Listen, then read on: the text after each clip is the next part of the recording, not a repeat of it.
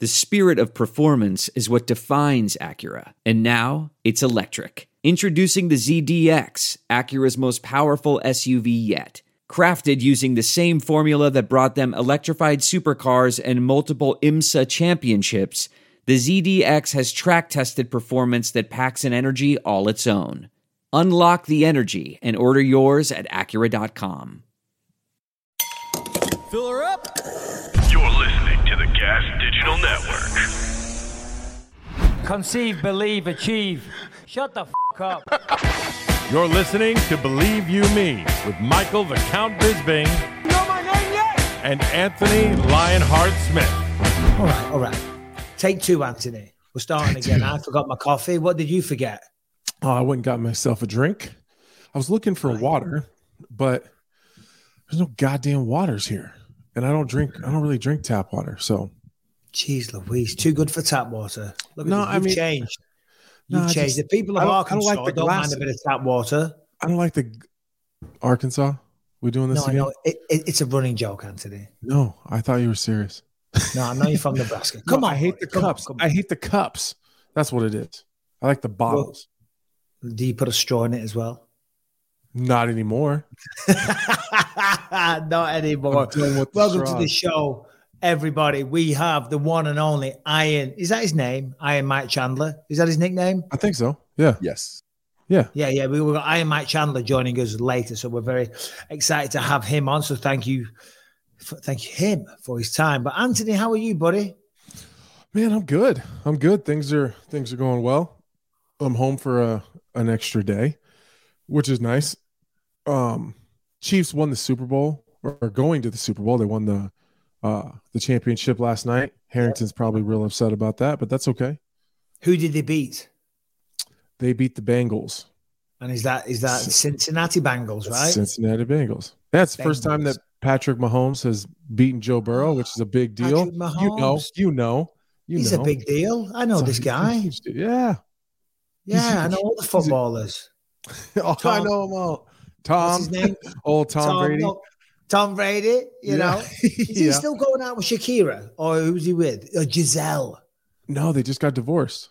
They got divorced. He's banging like 20-year-olds now. Good for him. Oh, God bless him. Good for him. But who's that? Because somebody was going out with Shakira as well. Did you hear about this?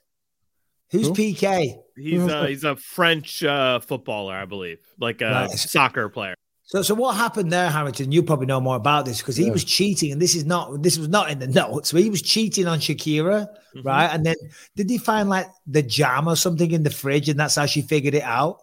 So I stay abreast of all of the gossip that's going on, and apparently yes, very abreast and very hips and very she came home apparently, and there's like a strawberry jam that Gerard, her husband, was not a fan of, and her daughter never ate. But she noticed that like went from being a full jar to like a third of the way full jar, and she's like, "All right, something's amiss here." That's how she gets found out. Imagine that's the way you get caught cheating. Not a condom wrapper, not a phone call. You just say, I don't know why the jam jar is half empty. Do you know what I mean? I don't. The hips might lie, but I don't. Anyway. How do you cheat? How do you? I mean, I'm a little bit blown away that you cheat on Shakira. That doesn't make any sense. Everyone's sick of a woman somewhere, dude. Like no matter how hot she is, she's on somebody's nerves. No matter how hot she is, no matter how gorgeous, someone somewhere is sick of effing her. But anyway, so we've got lots to talk about. We're not here to talk about Shakira or Giselle, although I could happily do that. I could look at pictures and talk about her and talk about their relationship problems for quite some time, but we're not going to do that. Anthony, anything big in your world that will get off your chest first, or no, or everything fine and dandy? Everything's pretty fine and dandy over here. Fine and dandy. Good. I know. That's the name of today's episode, Fine and Dandy, featuring Michael Chandler. I mean, I guess we'll get right into these fight announcements. Last week, Dana White, what did he go live, I think, on the Instagram page or something? Yeah, I think it went live. I was on all their socials and their YouTube page. Yeah. I actually really like that. I don't think I did it first, but I think I came around to it. I was expecting some huge blow away, kind of announcement like some life-changing, sport-changing thing. So I was kind of disappointed at first, but I actually don't think that's a bad idea the more that I think about it. Like, what, Izzy versus Pereira 2 or 4? Well, I mean, I think that's a big fight, but I think in my head I was hoping for Ultimate Fighter coach announcements and weight classes and when that was going to come out, like something super, super big. But I don't think it's terrible to come on, drop some fight announcements and then move on. I don't think, maybe it doesn't have to always be something huge and world changing. Yeah, but that's pretty big. I mean, that's ultimately what we do like. And when the Ultimate Fighter happens, most of it's because we see the two coaches at the end. Yeah, okay, the reality TV show, the new talent, the drama in the house, that's all well and good. But to see the coaches go at one another at the end is what it's all about. By all accounts, McGregor, Tony Ferguson, depending on who you speak to, severe MMA. Could be the most credible outfit on planet Earth, or they could just be lying. But according to them, it's all but confirmed, McGregor and Tony Ferguson. We didn't talk about this last week, did we? I don't think so. Oh, right. Okay, good. What do you think about that? I mean, I think it makes all the sense in the world from a certain perspective. Personally, from an entertainment standpoint, I really, really like Conor versus Tony. Tony has this weird innate ability to get under everybody's skin, as stoic and as put together and as mentally tough as Khabib is. The only person that's been able to get under his skin is Tony Ferguson, with the tiramisu and calling him a fat kid and just all the he's just really good at it. I think that Tony would really rattle Conor enough to get Conor upset. And what that's did he exciting. say, though? What did he say? Because he did a little post. He did a little post this week, and he was, you know what Tony's like. Tony time, bitches. Yeah, champ shit only. CSO, champ shit only. I'm trying to look for it because I was looking at it for it before, and he did a little statement saying, I've been offered the role. If that cake eating some bitch. I'm like, bro, you can't use the same lines. He said that about Khabib and the tiramisu. He's calling Conor a cake eating some bitch and whatever. McNuggets. McNuggets. But still, it's a good fight for Conor, though. If that is going to be the comeback I think fight, the fight's a tough one for Tony.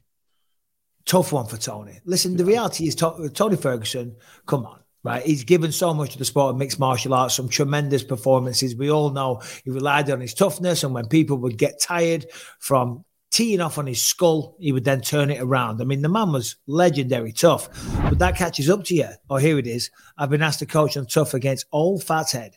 Anyone of my choosing. If that Katie-tin some bitch wouldn't show Mac, what a vagina.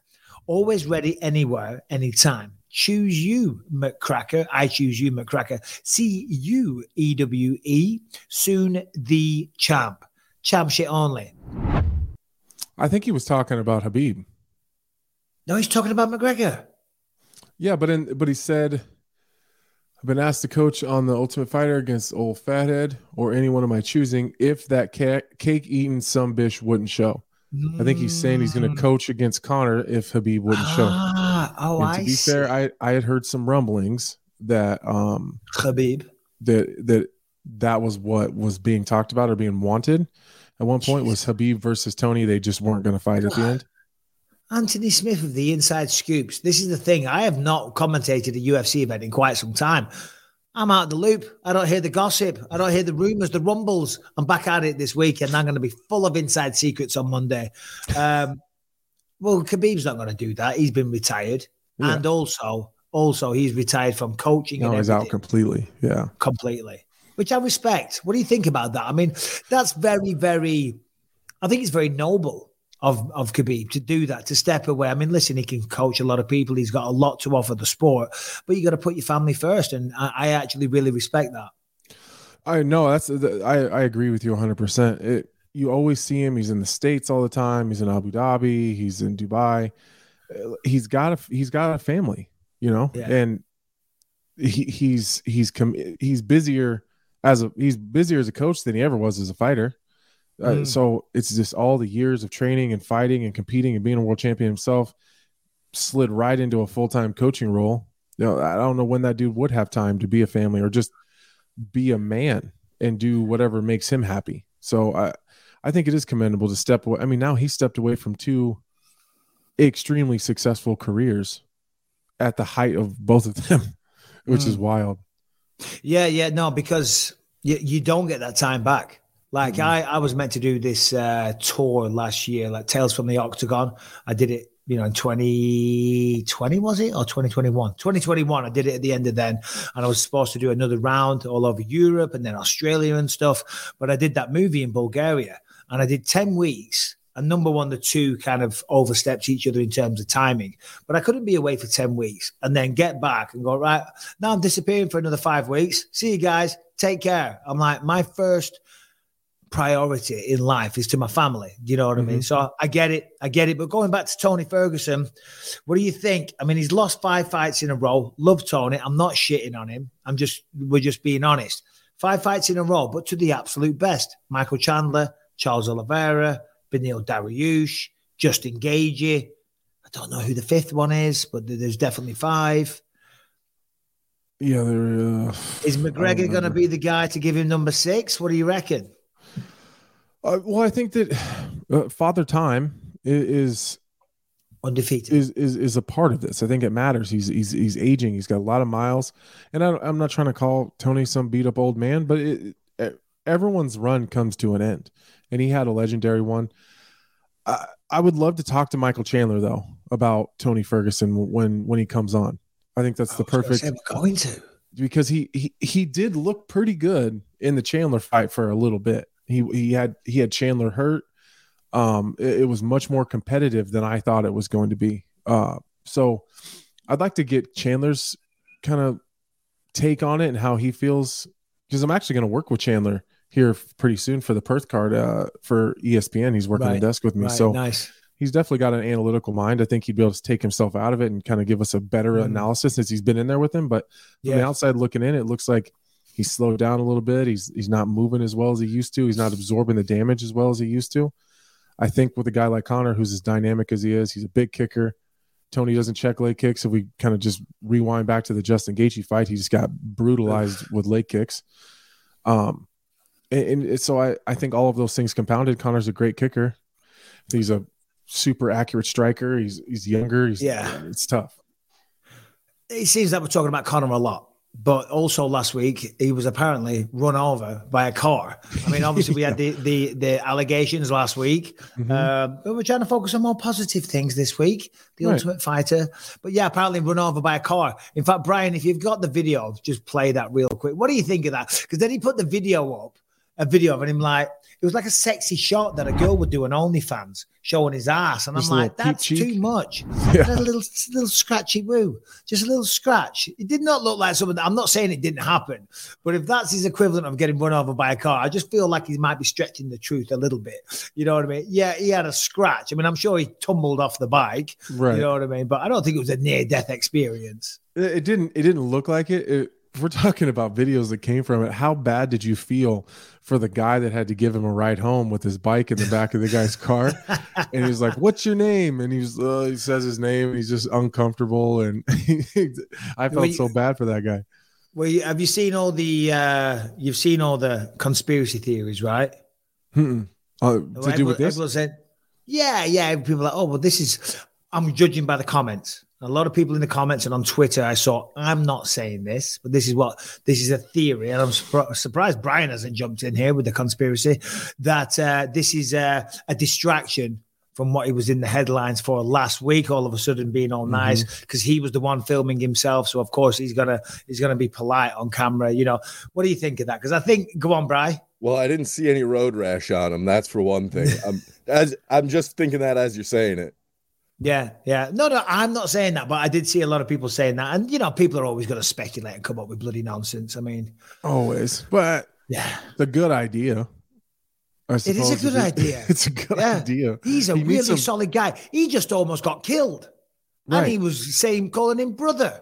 He would not assault someone on a boat. Anyway, we're joking, of course. We're joking. All right, let's talk about FitBod real quick. FitBod, listen, you know, you want to work out, you want to push yourself, you want to lose weight, you want to stay fit, you want to feel great, but you're bored, you're not inspired, you're not sure what to do, you haven't got the equipment. That is where FitBod comes in. It's just the ticket what you need. It is a fitness app, okay, that obviously you use on your phone, and it will work to your requirements, work to your equipment that you have available. So, whether you're missing the gym equipment, maybe you go to a gym, maybe you just got a park, maybe you got a garage, whatever it is, it will have fitness routines based upon that available. Okay, so the app switches up your workouts also so that you avoid overtraining or burnout, and the program changes based on your personal growth so you get maximized results. Learn new movements the correct way. There is over 1,400 high-definition demonstration videos. Of course, if you've never seen them, it can seem crazy. Or sometimes there might just be stills. That's no good. Videos, HD, high-definition videos, over 1,400. Sounds expensive, you might think. No, it's not. It is cheaper for a year's access to this than what it would cost you to have one session with a personal trainer. So if you want to work out, you want to do it in private, you want to do it at the gym, you just want to take control of what you're doing, join Fitbod today and build a routine that lasts all year. And you can get 25% off your subscription, or you can try out the app for free by going to fitbod.me/believe. Try it out for free. Then get 25% off. fitbod.me/believe. Never have a reason why you can't work out. Never feel uninspired. Never get bored. Go to fitbod.me/believe. Let's talk about these fight announcements, though. Adesanya versus Alex Pereira 2/4, whichever way you look at it. I'll just say this to get the conversation started. You have to respect Israel Adesanya here massively, because he was such in a position where he could have sidestepped that fight very, very easily. He could have said, you know what, I have been so busy since I became the champ. I've defended the belt a record number of times. I've been involved in so many of the fights, right? The schedule, the pressure, mentally and physical, was insane. I'm going to take some well-deserved time off. Let the division fight amongst itself. Maybe let Robert Whittaker come in, who is a perceived bad matchup for Pereira. Let him become the champion and then saunter back in and take the belt again. But he hasn't done that. He said, no, I want to fight him again, potentially lose for a fourth time again. I got to say, I respect that. That's pretty gangster. I think he knows what all of us know, though. He's overall the better fighter. And I'm always going to pick...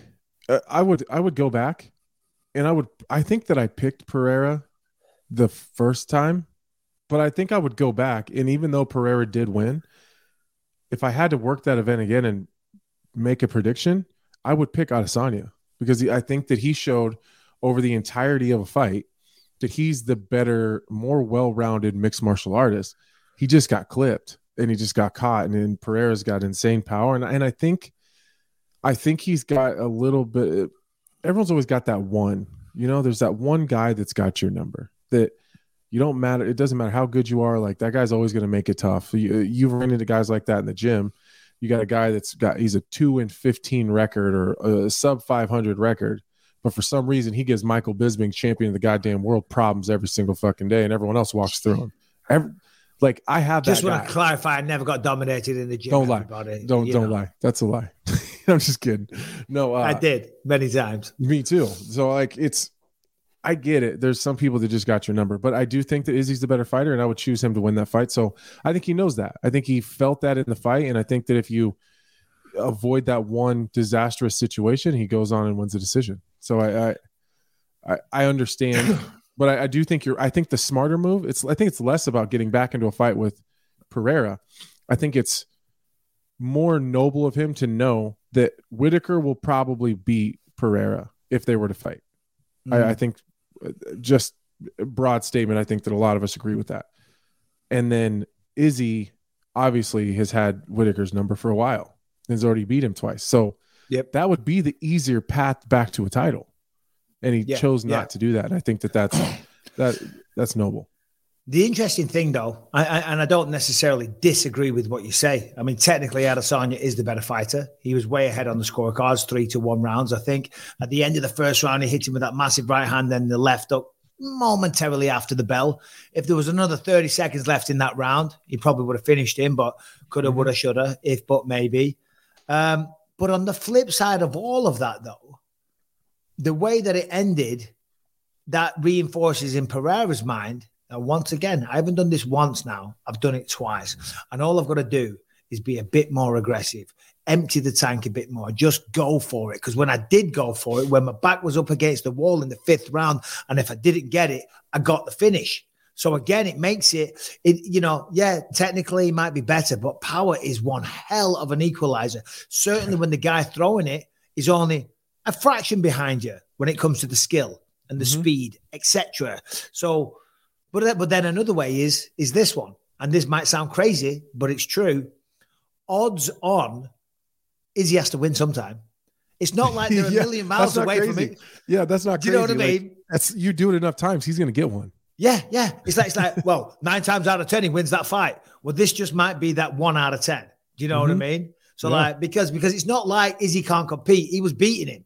Do you know what I mean? So like, you keep doing it, he's going to get one. And that sounds like a sympathy vote towards Izzy. And it's not, of course. We're just being silly. But that is a factor. It is. I don't know if Brian or Harrington could pull this up fast enough while I'm explaining it. Have you seen the promo video that the UFC ran after they announced it?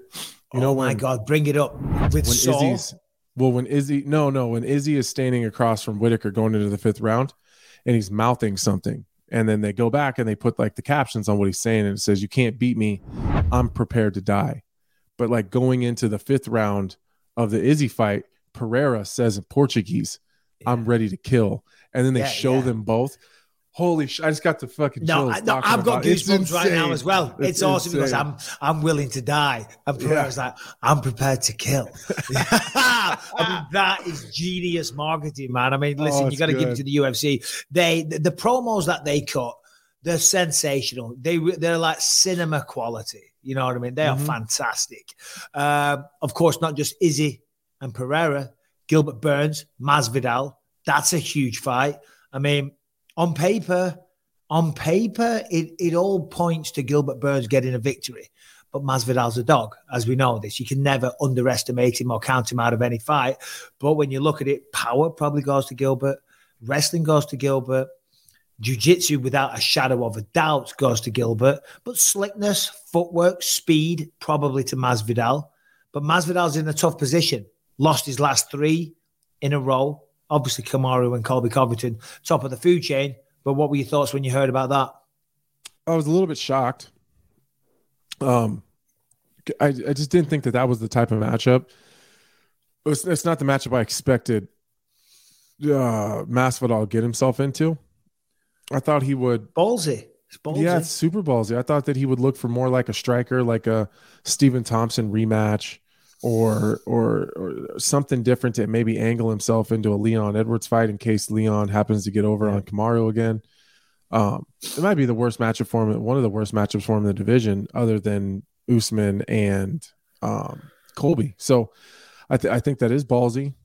But Masvidal has this weird ability though to make fights super tough. You know, he just has he's an old cagey veteran that just finds a way. And he's taken a lot of time off. And he said at the very beginning that he was going to go away and work on his wrestling. And we haven't really heard too much from him. And I have to take him at his word. And if that's what he's been doing, Gilbert Burns is a great wrestler, but he's not Kamaru and he's not Colby. So no, it's a different type of wrestling. Jiu-jitsu wise, certainly goes Gilbert Burns. Gilbert Burns is best. But Masvidal can hurt Gilbert on his feet. He can hurt him on his feet. He definitely can. That'll be competitive. I never expected Darren Till and Masvidal to play out the way he did. You know what I mean? Till's great on the feet and Masvidal, but it was the way that he set it up, that little stutter step, and when he switched stances against Darren Till, that was so impressive. So shout out Darren. But yeah, no, I mean, listen, you know, for Masvidal, what he's doing is running the risk now of losing 4 in a row. Again, much like Izzy, you got to respect that. You know what I mean? To be back against the wall, granted Colby and Kamaru top of the food chain, but still to potentially be looking down the barrel of 4 losses in a row when you were riding high, when you were the sweetheart, when you were the man of the moment in 2019, the BMF, and you got The Rock wrapping the BMF belt around your waist, to now be looking down at potentially 4 in a row. Again, ballsy. He could have easily, you know, held his ground for stylistically an easier matchup. but he hasn't done that. Got to give it to the guy. Well, you know, he's in a position to look at a title shot too before this fight. Like, as crazy as that sounds, he's a big name. He's a big draw. He's popular. He's fantastic on a microphone. One win and something weird happening in that Leon fight or Kamaru getting hurt or whatever. A Leon Edwards Masvidal fight. The best thing that ever happened to Masvidal was Leon Edwards winning the title. The longer he keeps it, the better it is for Masvidal, because there's already a built-in promo video for that. There's already the heat. There's already the beef there. That one already sells because of what happened in London, right? I think it was in London. Yeah. The 3-piece and a soda. And those guys hate each other. And I think Leon would give Masvidal an opportunity at a title shot. All he needs is a win. Without question. He was talking to Adam Catchell from BT Sports. Sorry to cut you off. And he said that. He said, because obviously that was one of the big questions. And he said 100% I want that fight. He said, but Masvidal's got to win. He keeps losing. When he wins one, I'll give it. It was a lovely bit of shit talk. You know what I mean? He's like, yeah, of course I would. But he keeps losing. When he wins one, I'll give him a title shot. But he's yet to do that. Right. That's great promo. And it's great for Masvidal, but he's got to win one. Yeah. I do think there was probably an easier one he could pick, though. He's got one of the tougher ones. Burns is an absolute monster. But you know what matchup that creates, though, with Masvidal versus Burns? What fight does that make? Let me know. What do you think? Was that Bilal and Colby? Boom. Or you read my mind, of course. Hamzat's still floating around in there. What's that dude doing? Let him float. Let him float. He's getting beaten up off the Chechen president at the moment. We'll get to that in a moment. But I'm joking, by the way, before anyone comes at me. Talking like this. What's happening? The Chechen president. Is it the president or the king or whatever? The president, I think. But Bilal versus Colby. Again, that makes all the sense in the world for both men. Bilal needs that big name to get him over that hump. With respect, Colby needs a good win, just to try and get back into those top contention talks. He's still one of the top guys, but to be clawing away at a title fight again, which is what everyone wants, Bilal Muhammad would be a good choice as well. When's the last time we had Bilal on here? It was kind of recently. I was going to say not long ago, a few weeks ago, but we'll get him on. Okay. Well, Harrington, you're going to have Bilal won't talk to me anymore. Yeah, so apparently you're the. I don't know. He's sliding into him and Harrington are sliding back and forth in each other's DMs. Apparently, Bilal doesn't have our numbers or contacts anymore. So we're gonna have Harrington's now our spokesperson. So we're gonna have to. That's literally my job as a producer. That you guys are talent. Don't worry about it. I got all. I have organized every. Hold on. Give me 2 interviews that you've scheduled for this show. There was Jared Gordon. And no. I set that up. I just allowed you to execute it. I messaged Jared, so that's a lie. Give me another. That's like saying I'm setting them up because I send out the emails. Yeah, exactly. But that is your job, Harrington. Step up, do better. Anyway, Harrington, come on here, buddy. Come on here, my friend. Good to see you. Bilal Muhammad spokesperson. Tell Bilal we said hi, and if he wants to send us a message about how he feels about Colby Covington, to send it to you so that you can send it to us. And we'll talk what have we got going on then, Harrington? We've got Michael Chandler joining us shortly, so we'll do a little non-MMA story first. What have we got, Harrington? Okay, let's see here. I don't know. Do you want to start with the one that I put in first that you said you wanted to go to, or one of yours? Yeah, go on then. Let's go with that. Okay, Alec Baldwin is currently he's been charged with a crime in connection with the shooting on the movie Rust last year. So if you remember, there was a shooting on set. And he has been hit now. They're saying that it was criminal negligence, and they are trying him for manslaughter. Alec Baldwin says, you know what? I'm still going to finish making this movie. So this is the reason why, because obviously this story is not new. And it's very well known and very well documented. But we were talking about this before we started the show. And then we all had different opinions. And it was like a little bit of a playful argument. So we were like, well, save it for the show. So Alec Baldwin, he's been charged, right? Is it manslaughter? Sorry, did you say Harrington charged with manslaughter? It was involuntary manslaughter. Because he shot someone on a movie set, which is, it's awful. Of course it is. Of course it is. I don't believe that Alec Baldwin did anything wrong. It is not his responsibility, but you felt differently, and Brian felt differently, if I'm not mistaken, correct? Yes, sir. No, I think I was pretty close with you. But I don't know enough about movie sets, which is why I think this is a perfect opportunity for you to maybe enlighten all of us, because I don't know what it's like on a movie set. But from what I understand, and I get real deep in the weeds on this shit, and I like when stuff like this happens, I'm glued to it for a while. So, and you'll have to correct me if I'm wrong here, but there's a person whose only job is to handle the firearms, correct? They're called an armor? Correct. The armorer. Armorer. So that person's job, from what I understand, again, I'm not super familiar, but it seems like they are the ones who figure out what guns are being needed. They go through all the safety of those guns. They pass them to the actors. They take them from them. They load blanks or non-live rounds or whatever, and make sure that those are all safe guns and in positions that the actor should be using them. For listening to Alec Baldwin's couple interviews, he doesn't seem like a guy that is super familiar with guns and firearms outside of movie sets. So even listening to him talk, it seemed very clear to me that he wasn't super versed and comfortable with guns. He just takes it from the person that he trusts to make sure that the job is done correctly, and then he goes and uses the gun or whatever. I think regular gun safety in general is that you don't point a gun at someone and pull the trigger, but that's not how movie sets work. Yeah. No, you have to at least point it at them and pull the trigger for it to look believable. Right. So I've never thought that Alec Baldwin was at fault, because I just don't think that that's his job. And I don't think that he knows it. I don't know a lot about a lot of things, but if there's someone around me every single day whose job, we don't tell the cameramen how to do their job. We just assume that they're going to do it correctly. I wasn't agreeing with you. You went, I don't know a lot about a lot of things. And I went, yeah.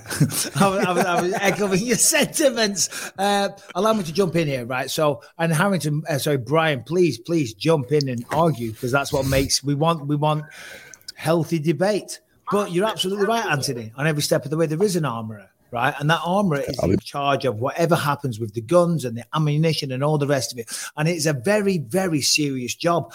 I'm far from an expert with guns, although most of the stuff that I do, I'm always typecast as a bad guy. And, I've used guns quite a bit. I don't know anything about guns. And most of the time they have to show me right then and there how to load them, and I practice it a fair bit so I can make it look believable on camera and all the rest of it, right? And they make a big song and dance about it. They do. When they hand you a gun, they announce it to everyone at the top of their voice, live weapon. But there's not an actual bullet in there that's going to shoot someone and kill somebody, but it means it's a hot weapon. It's got a blank in it. It's going to make a bang and all the rest of it. And when I am given that, my job is to point it at someone and press the bloody button, or the trigger, pardon me, and shoot them. Brian? So, for one example, I did some extra work on this fucking TV show a while back, and in the scene, the dude had a gun to my head. Everybody who had to handle the gun and me, they made everybody check the gun. So even I got to check the gun before he put it against my head. That's number one. So that's just an example of something that I've seen happen. But as somebody who's been shooting their whole life, I've been to hundreds of safety briefings at gun ranges. You never point, you always check your weapon. Like, no matter what anybody tells you when they hand it to you, you always check it. It's the number one rule. Like, Well, yeah, of course, if you're dealing with real guns. Even guns that you're trying to shoot and hurt somebody with, right? They come over to you, they open the gun, they show you what's in there, they close it up, they hand it to you. As soon as that scene is done, and I mean as soon as, because I'm always that arsehole, I'm trying to get a little Instagram, a little selfie of me, pow, right? Do you know what I mean? As soon as the director goes, cut, he runs over and he fucking snatches it. I'm like, hold on a minute, I'm trying to pose and look badass on Instagram. No, they're very protective. And yeah. I'm not saying that she didn't fuck up, right? The armorer absolutely didn't do the right thing, but Alec Baldwin also didn't do the right thing. But what you're saying though by that is that because I have shotguns, if someone ever had their head blown off when I was told that this was a safe gun to shoot and fire, that's my fault. Yes, but that's incorrect. No, absolutely incorrect. In terms of, it's not my responsibility. I'm handed a gun by an armorer that is there. They are experienced. That is their entire role to be there. That's the only reason they're getting paid. I'm there as an actor. And so they say it's legally it's got blanks. Here you go. Doesn't matter if you didn't check it. It doesn't matter legally. If you're holding the gun, it's your responsibility, and you need to check it. That's just. I think these are two different worlds, though. I think in the real world, I wouldn't give a shit what anybody said. If they said this is unloaded, I'm gonna check it every single time. But that's outside of like my job. I do feel like, if this person's job is to be the armor and their only job is to make sure that this set is safe and these guns are safe and nobody gets hurt, I'm not sure that I would check it probably every time. Hold on. Let me just shut down Brian's argument real quick, though, because my job, I'm being hired. Let's just say I'm Alec Baldwin. I'm being paid as an actor. The script says it. The finance was put in place because of that script. Okay. And there's insurance and all kinds of stuff around it. But these movies have tremendous budgets. There is insurance in place to make sure nobody gets hurt. Okay. But they signed off on the fact that somebody can point a gun and shoot it because a fucking armorer checks it and make sure that it's safe to do so. But I've also been on film shoots where guns are around and involved in me, and I had to check the gun, and I didn't even have to touch it during the scene. Everybody has to. I don't even know how to check a gun, and then that was going to be my next point. Not everybody. The armorer came over and showed it to me, right? And then opened up the chamber, showed me that there was there wasn't even blank cartridges in it, showed that it was completely But to a layman, what's the difference between a blank and a regular live round? Well, exactly. They probably look exactly the same. I'll pull up a picture, but they are clearly different. But not when they're loaded, though. Well, if you had the round out of the chamber and you can see the round that's so Brian, the fact that so this was obviously a live round. Right. The fact that a live round was in the fucking gun, you're saying that that's Alec Baldwin's fault and not the armorer's? I'm saying it's both of their fault. I'm saying it's not. It's the armorer's fault without question, without a shadow of a doubt. I don't know why there was live rounds on the fucking set. I was just about to say, why is there even live rounds on set? Should be live rounds. These are all good questions, but legally they are both liable, and then. I guarantee that when it goes to trial, I say guarantee, I shouldn't guarantee because I know nothing about it. But I think there's a very good possibility that he gets found not guilty, because I reckon I could defend him and get him off with that. I remember when I was on, for example, when I did Triple X, I was working with an actress called Ruby Rose. Here's a little story about guns. We're doing this big fight scene. It's near the end of the movie, and I've got this machine gun, and it's shooting out shells from the blanks, right? And we're backing off. We're retreating. She's like over there. We're backing off. We're shooting all these bad guys. Not believable at all, especially with me with one eye, bloody no depth perception. I don't know where I'm aiming. But all the empty shells are firing out. And then at the end of it, I get pulled to one side because she's had a little complaint because the shells were shooting out the gun and they were hitting her, and they were like, can you make, and the hot, and she went and put a complaint in, didn't she? Rather than come to me, you know what I mean? And just say, Mike, just be aware that the things are shooting out, as well. You are on a movie set and you are on a fucking action movie where there's lots of gunplay and grenades going off and all the rest of it. You might catch a little stray shell. But still, again, you know what I mean? They were not live rounds. The bullets in that gun should not have been a live bullet capable of killing an innocent person. 100%. Yeah. Totally agree with that. That's what do we know? What do we know? We don't know shit about shit. So I just the one thing about this story, the one thing about this story that has always gotten me from the jump is, did you, when you had that gun, right? Were you dicking around with it in between takes, pointing it at people and pulling the trigger? Because that's my biggest problem with it. The camera wasn't rolling. Alex Baldwin was just being a child. Yeah. Yeah, but all right. I guess that's not gun practice. That's not what you should be doing. You shouldn't aim a gun at anybody, loaded or unloaded, blank or live, or real bullet, whatever the term is. That you shouldn't be doing that. Okay. but still, there should not be live ammo. Should not be live ammo in that gun, right? And this, you know, I mean, that young lady, she shouldn't have been in that position. Yeah, it's so sad. It's so sad. But anyway, what do we know? What have we got in MMA? Let's have a look. Say something while I look at the notes, Anthony. Just say something. Give me something. What about the Taco Bell guy? What happened to Taco Bell guy? There was a bank robbery not that far from my house. Yes, the bloody Kansas City Chiefs guy. No, we talked about this last week, man. Yeah, we talked about it just a couple days ago. I don't know how. Did I ever tell you that my stepdad was a serial bank robber?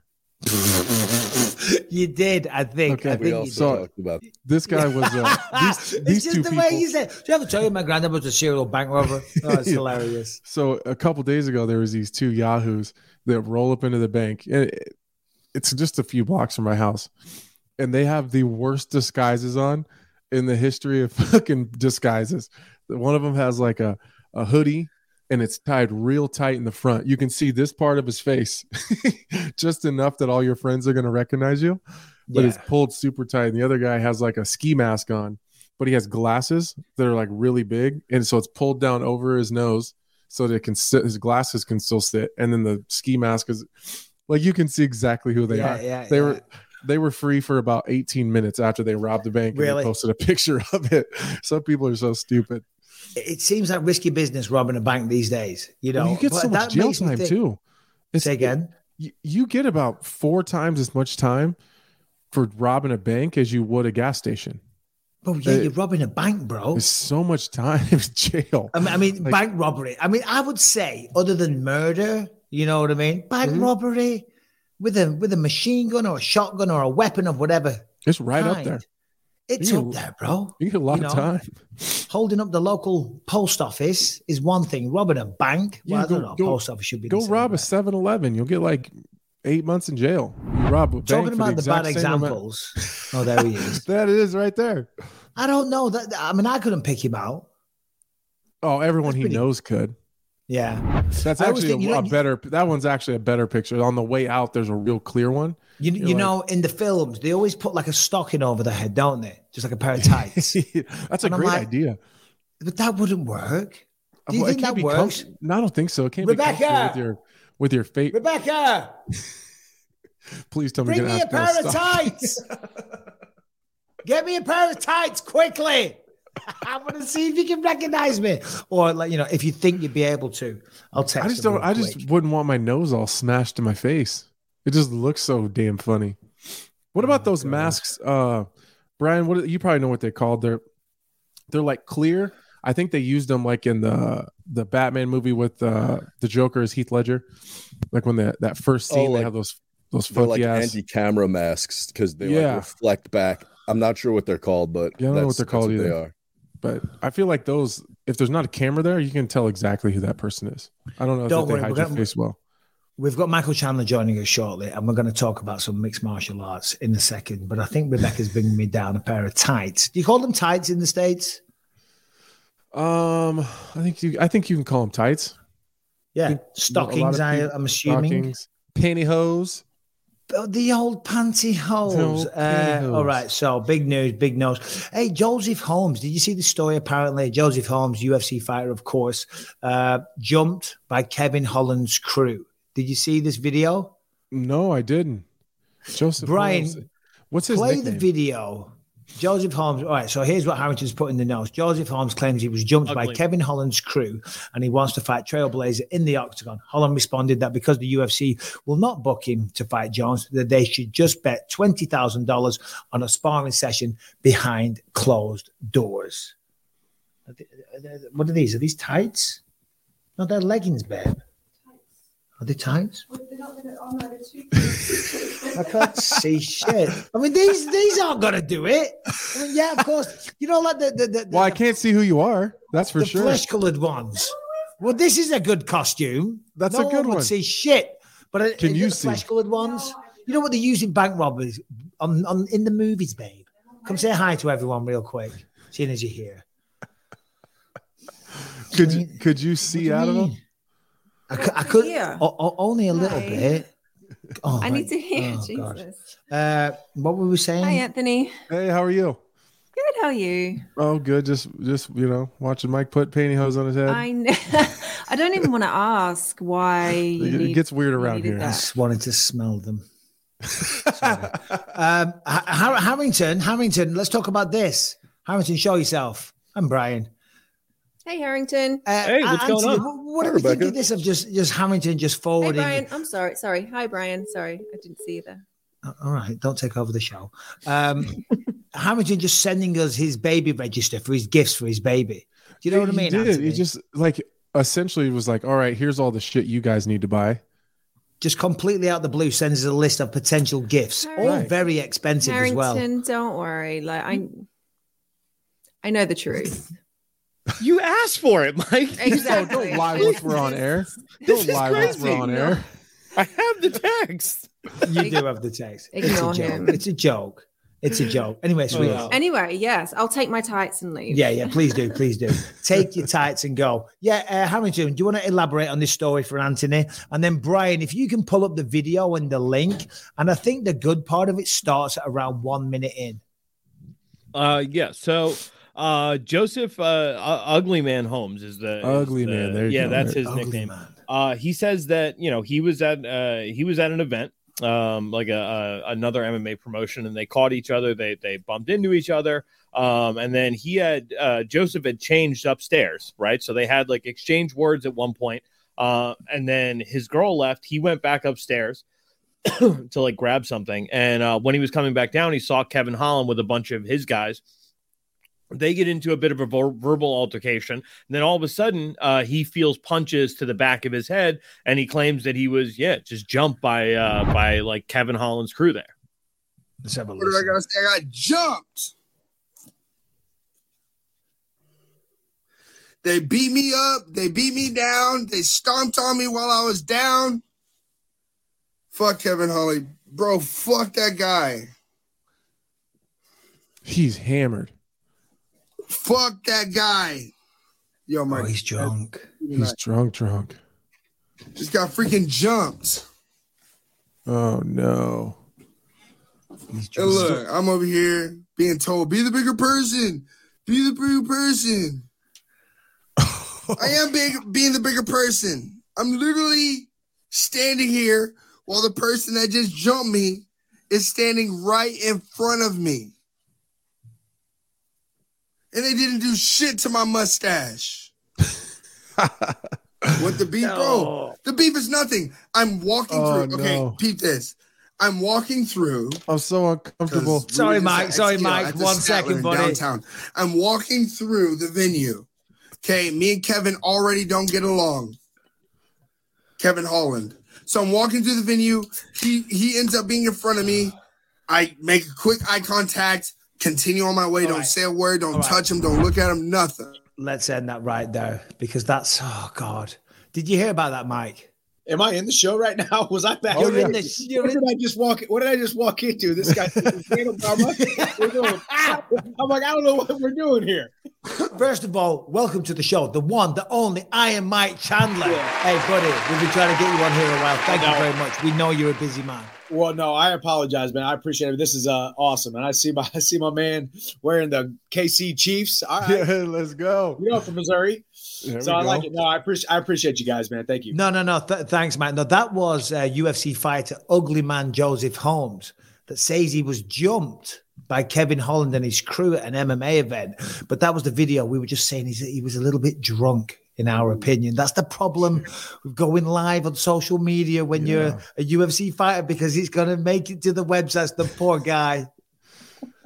Yeah, he wasn't sounding super. When you guys read the story, I was like, oh, that sounds terrible. He was jumped, and then here I'm like, oh God, this is not great.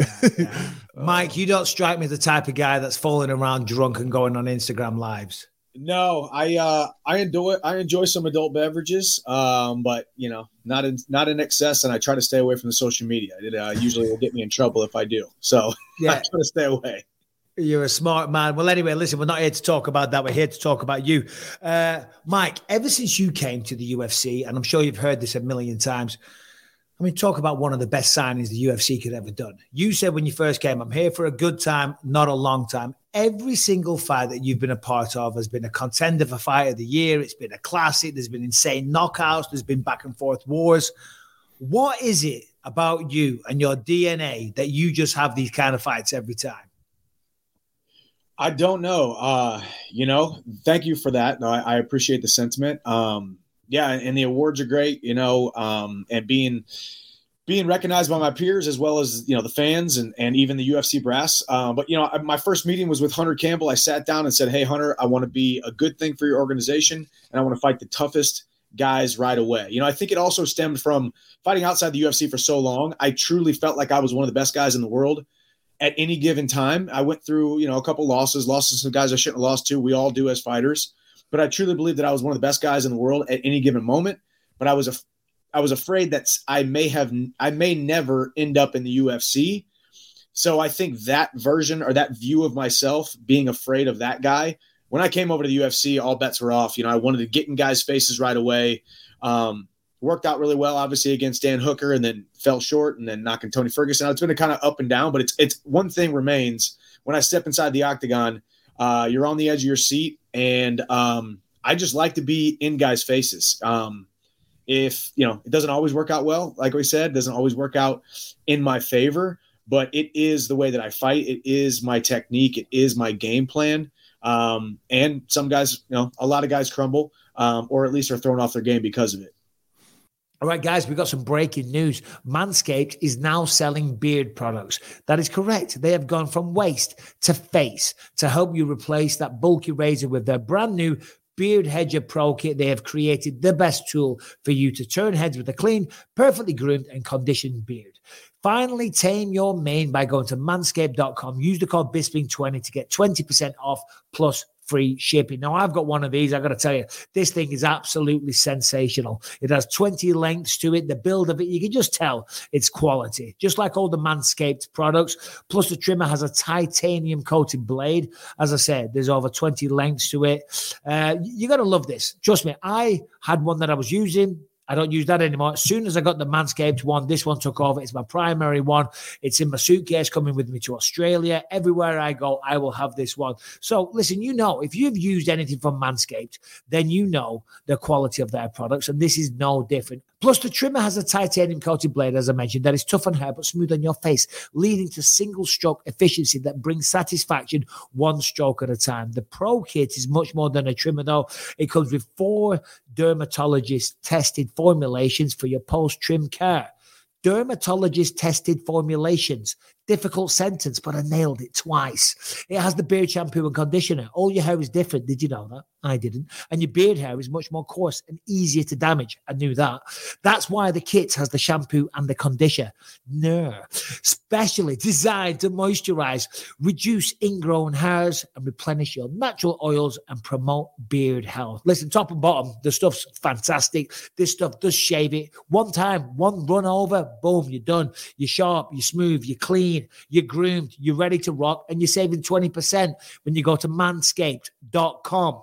Use the code BISPING20. You're going to get 20% off and free shipping. Trust me, don't bother with any of that nonsense. By the way, it comes with Beard Balm as well, a pomade that shapes, styles, and moisturizes the beard, bringing an amazing scent of fresh eucalyptus, rosemary, and lavender essential oils. By the way, the Pro Beard Kit also comes with 3 free gifts: a beard brush, a comb, and scissors to ensure your beard is ready to impress. It also comes in a lovely little carry case as well. Mine is beautiful. So, manscaped.com, code is BISPING20, 20% off, free shipping. You're welcome. Where were we? Mike, I've been a fan of your career for a long time, all the way to the early Bellator days. And it seems like there was a huge difference in your mentality and in just your fighting style in general when you came to the UFC. You've always been super exciting, crazy, explosive.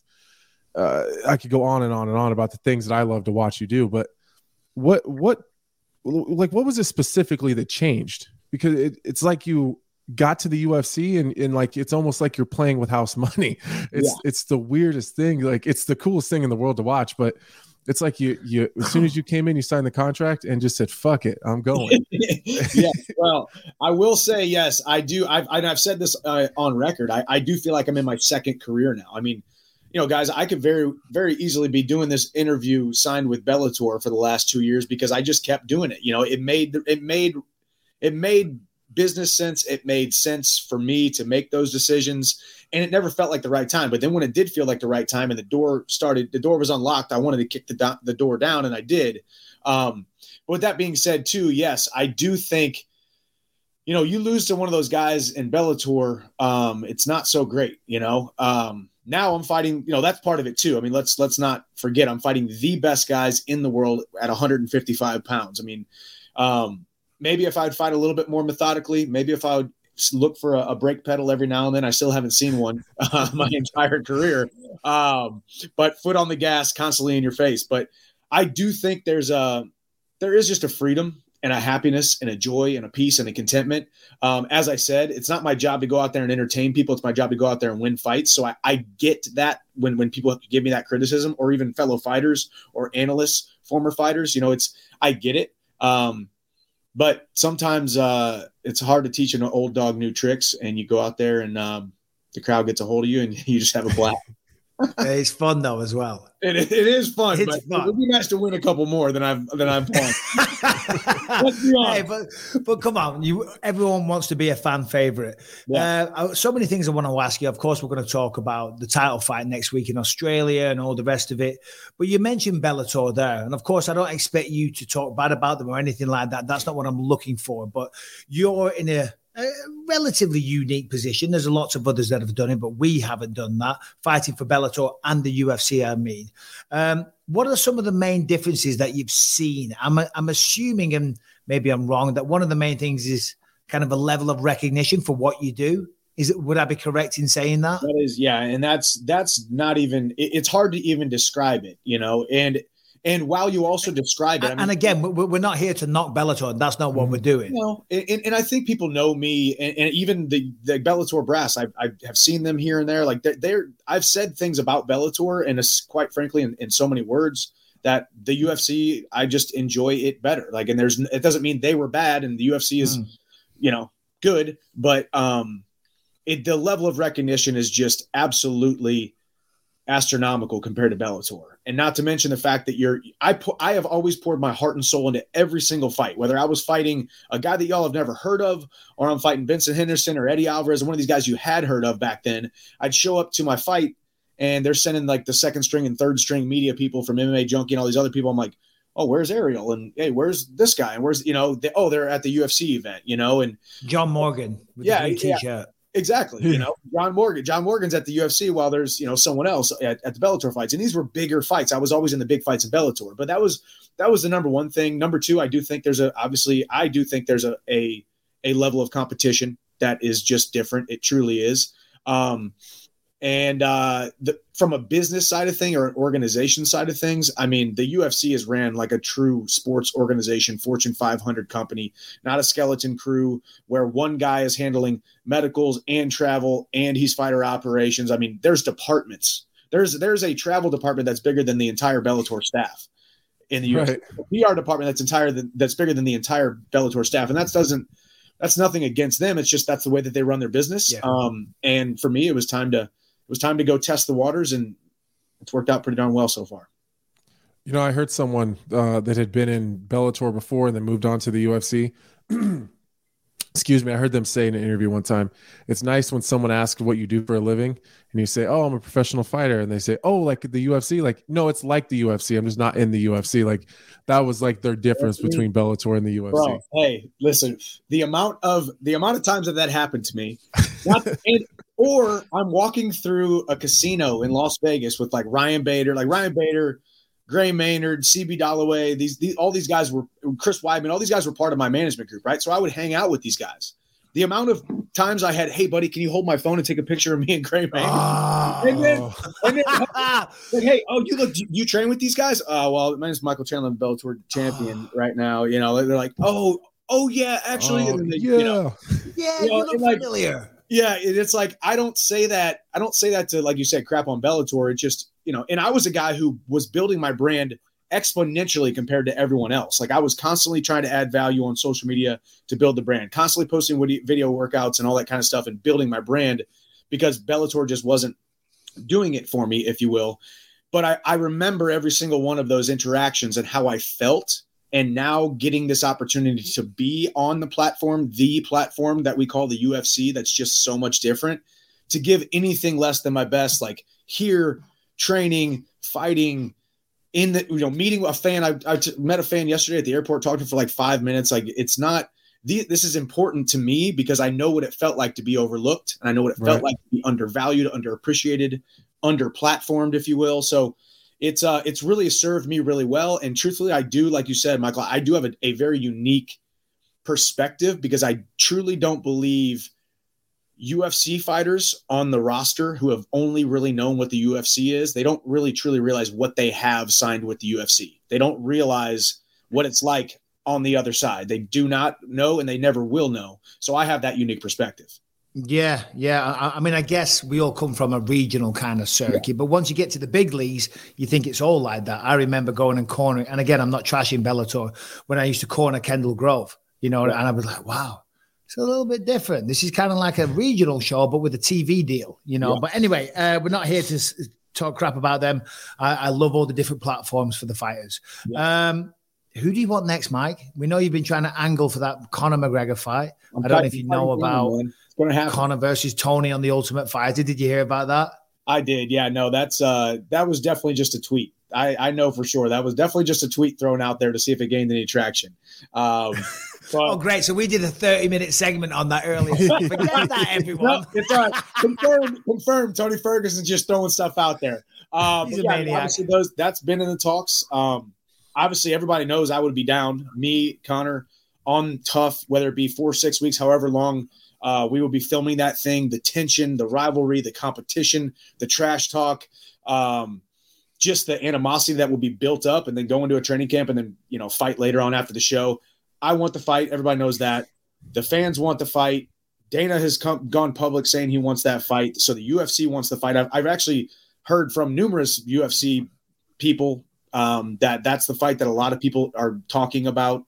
Man, huge fight. Can you imagine the first round? Can you imagine the Foggy Dew and then my NF coming out on, and then we go out there and then just two dudes trying to finish each other in the first round? Massive. Let me just ask you on that. I'm sorry, Anthony. I know it's your turn. I'm jumping the gun there. But you've seen McGregor lately. Yep. He's not looking like a 155er. Call it what you will. Call it supplements. Call it a rehab program. Call it good old-fashioned steroids. Call it whatever you will. Okay. Would that fight, in your mind, would you take it at 170 if you had to? Absolutely. I mean, I actually have told myself, and you can go down to Florida and talk to my team, and I'm like, man, if I win this fight, I'm never fighting 155 again. Like, I mean, I'm walking around almost 190 right now. I mean, I'm not and I stay lean. I stay lean because I'm always training, and I got my Walk On Fitness app that I've created that I'm coming out with new programs. So I'm constantly over here filming stuff and training, and I'm always in the gym. So I'm not getting fluffy or fat, and I'm always around that 185 to 190 clip. So, I mean, 170 for me would be a dream come true. I don't like making 155. The only reason I can make 155 is just good old-fashioned 12 weeks of diet, exercise, discipline, and a little bit of dehydration at the end. So why not do 170? I think Conor and I still think I'm bigger than Conor at this point, even with his regimen that he's been on. There's no way that we're going to get out of this without me having to. As soon as Michael brought up Conor, I thought of the promo that you cut on Conor, and I don't remember, like, just going back to like the earlier days when I first started watching. I don't remember the fire ass promos, but to be fair, like, the platform wasn't exactly what it is right now, and the emphasis after those fights wasn't always on the interview; it was more on the fight, which is fine. But do you pocket those things, or because you're so well spoken, and like, even as we're talking here, I'm like, damn, that's a great answer. But there's no way that was pocketed because he knew he didn't know I was going to ask that question. So, like, is that something you think about, like, as you're in training camp, and there's certain things you want to say or points you want to get across? Yeah, I mean, obviously in interviews and whatnot, I'm just, flying by the cuff.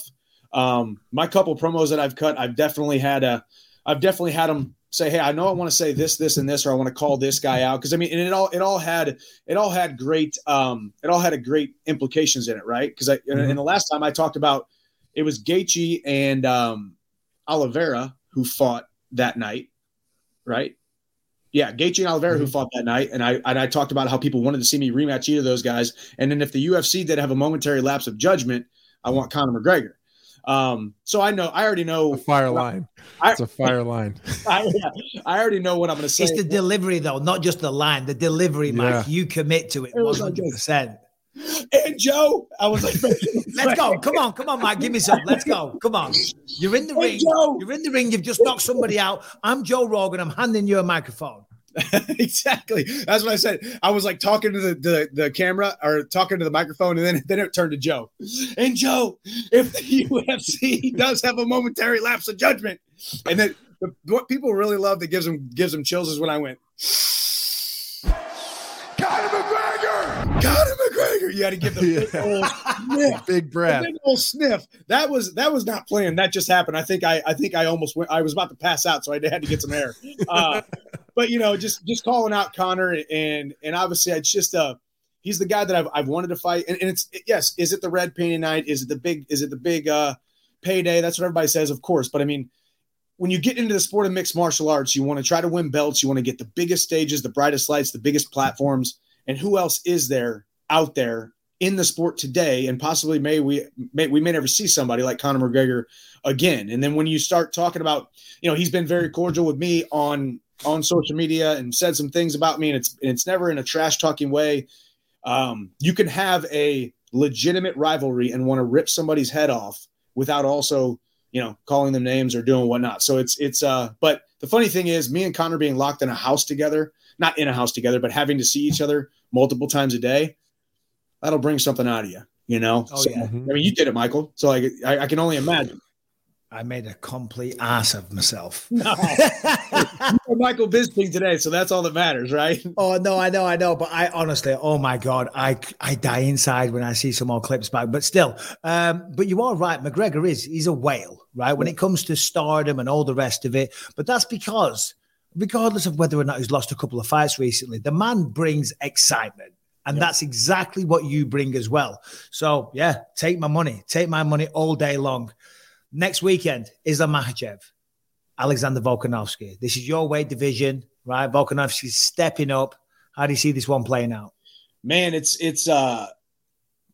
very interesting because Islam has proven, aside from he's got one loss, right? The one time he got caught and clipped, just like we all can, right?